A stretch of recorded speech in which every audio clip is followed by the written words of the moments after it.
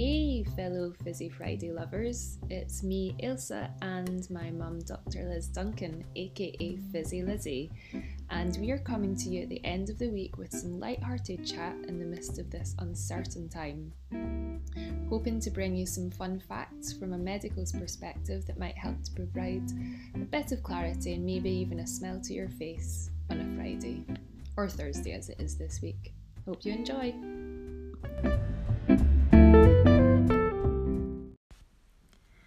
So, hello there, Dr. Liz. How's things? I'm pretty good, thanks. I'm pretty chilled. Glad it's Friday. Yay! So, should we just get straight into it then? At the moment, when we are in the depths of lockdown due to the COVID-19 virus, the biggest messages really at the moment are to stay at home and to wash your hands. But I just wanted to ask you a little bit about the myths and the gossip around hand sanitizer versus soap.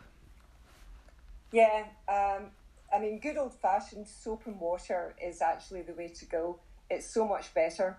And the reason for that is that the virus has a little fatty covering on top of it. And when you use soap, you actually break down that fatty covering. So you actually partially destroy the wall of the virus. And sanitizers are fine, but good old-fashioned soap and water is best of all.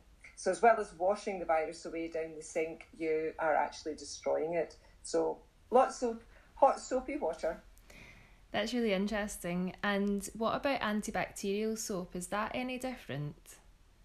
No, you don't need to spend money on that. Simple, cheap, Dove, anything cheap as you can get it, and you'll be absolutely fine. Well, that's good to know when most places are selling out of all the antibacterial soap. And then also I was wondering about whether it matters if you wash your hands in cold or hot water. Hot water is better, and I mean, at a high temperature, the virus is destroyed when you'd have to go pretty high. But yeah, really, as hot as you can take it, nice hot soapy water. Okay, cool. Obviously, you have always taught me growing up that girls, of course, have superpowers. But you're claiming that it is really true when it comes to the bug, aren't you? Well, it seems like it. This has actually turned out really interesting. So it does seem like women are less severely affected, and they've been trying to work out why. And it seems to be because boys have an X and Y chromosome in their genetic imprint, whereas girls are made up of two X chromosomes. And the little bug, when it comes into your body and attacks you, and then you have to produce an immune response, it's the X chromosome that actually predicts your immune response. And and because we've got two X chromosomes, we get a much better immune response than men who only have one X chromosome. That's the theory anyway. However, there have also been other studies that have shown that girls are much more likely to wash their hands, so that might have something to do with it as well. But anyway, we'll go for the two X chromosomes. And there's also the one about the boys and the facial hair. Does that mean they're more likely to carry the virus? And I don't think there's any truth in that at all. If anything, it's maybe slightly protective, but I think the reason that came up was because all the medics are having to shave off their beards so they can get a tight fit with the mask. So that's got to do with the mask more than actually holding any bugs in. Okay, interesting. Yeah. And there are quite a few high-profile people out there who think that they have superpowers and are above the rules, like the New Zealand health minister who drove to the mountains to go walking when he wasn't allowed to. And he got caught because he was in his campaign van with his face plastered all over the side. Is that right? Yeah. We obviously have our own version in Scotland with the Chief Medical Officer, Catherine Calderwood, going not once but 2 weekends in a row. And she's on television every single day on the adverts, the government adverts saying stay at home, stay at home. And it is true, if you stay at home, you won't get infected, and if you happen to have the bug, you won't pass it on. Yeah, so I mean, and she should just have immediately resigned last Sunday morning, and instead we had 12 hours of cringing behaviour where everyone was getting very angry. So there's a very good business lesson there. If something goes badly wrong, the theory is always do quickly what ultimately you'll be forced to do slowly. And that's one of Tony Blair's advisors used to say that in life, just get on with it and do it. Don't linger. It's just torture. Yeah. Okay, but maybe back to some more medical facts then. How's it progressing with testing? In terms of testing, yeah, I mean, we're definitely making really good progress. And I think for the moment, it's not so important because actually most people are staying at home, and it will become really, really important once we start to unlock and move out and about again. But anyway, the update is that they are massively increasing the testing capability within the whole of the UK. And what they've done is invited various labs, particularly private labs, into the mix. So there's an amazing consortium in Cambridge with GSK, AstraZeneca, Cambridge Uni, and they are going to be doing, I mean, I can't remember the exact number, but it's something of the order like 30,000 tests a day they're going to be able to do. They've got a huge facility there, and they just have to get up to speed with that.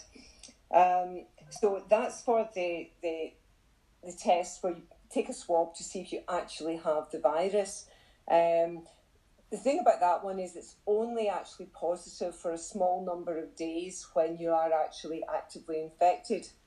Still important to know, and at the moment that's mainly just for patients and also for healthcare professionals if they can manage to get there. Barry was trying to go and couldn't get there because she doesn't have a car, and it's a drive-in centre you've got to go to. Oh, that's ridiculous. It is, so they haven't quite got that sorted. Anyway, they're scaling up. Probably what's of more interest to you, though, is the antibody test, which is the test that tells whether or not whether you've had the bug and are now immune. And the thing about that one is that it doesn't become positive until 2 to 3 weeks after you've had the infection. So there's still a little bit of time with that. Now, the government had bought 3.5 million of these tests from China, but when they've done the quality assurance on the test, they've found out that they aren't actually as reliable as they need to be. So that order's still pending, and when they get the quality assurance sorted, that will be available. And that'll just be a bit like a pregnancy test, except it'll be just a couple of blood drops you put onto a disc, and it'll tell you if you have antibodies or not. But meanwhile, in the UK, these labs are also looking at developing their own test. So I would think by the time we're coming out of lockdown, which is probably going to be, 6 weeks' time or something, I think by then the antibody test should be available. And that's going to be enormously helpful, particularly for cities like London, where actually the bug has galloped through and loads of people have been infected, but you just don't know. Yeah. And how long does it live in your system? The bug itself, under normal circumstances, it takes you about a week to 10 days to develop your immunity, kill it, and then it's no longer in your system, which is why you have a couple of days. If you do get infected, the first couple of days you don't really know you've got symptoms and it's multiplying inside you. Then from about day 4, 5, 6, you start to develop the symptoms, and that's when you're shedding the bug. If you cough or you sneeze, that's when you shed it. And then normally by day 7 to 10, your own immunity has killed all the bug and it's no longer in your system. Now, what then happens for a very small number of people is their immune system goes into overdrive and they become unwell with that. But most people, 10 days, end of.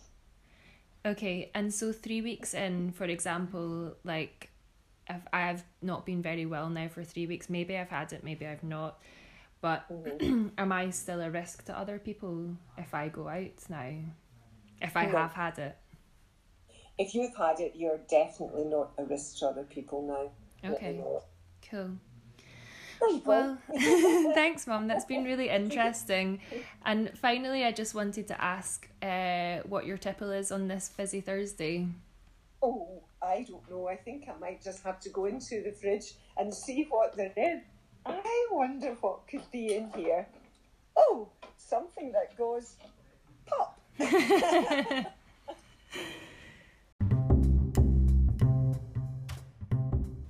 So are we on the champagne today? It is Monsignor champagne, number 111 Brut. It's Aldi. It's $11.99, I think. And I would say if you blind tasted with Bollinger, you would be hard pushed to tell the difference. Another great fact to end on, Mum. Thanks very much. Okay, Bye. darling. Talk soon. Bye.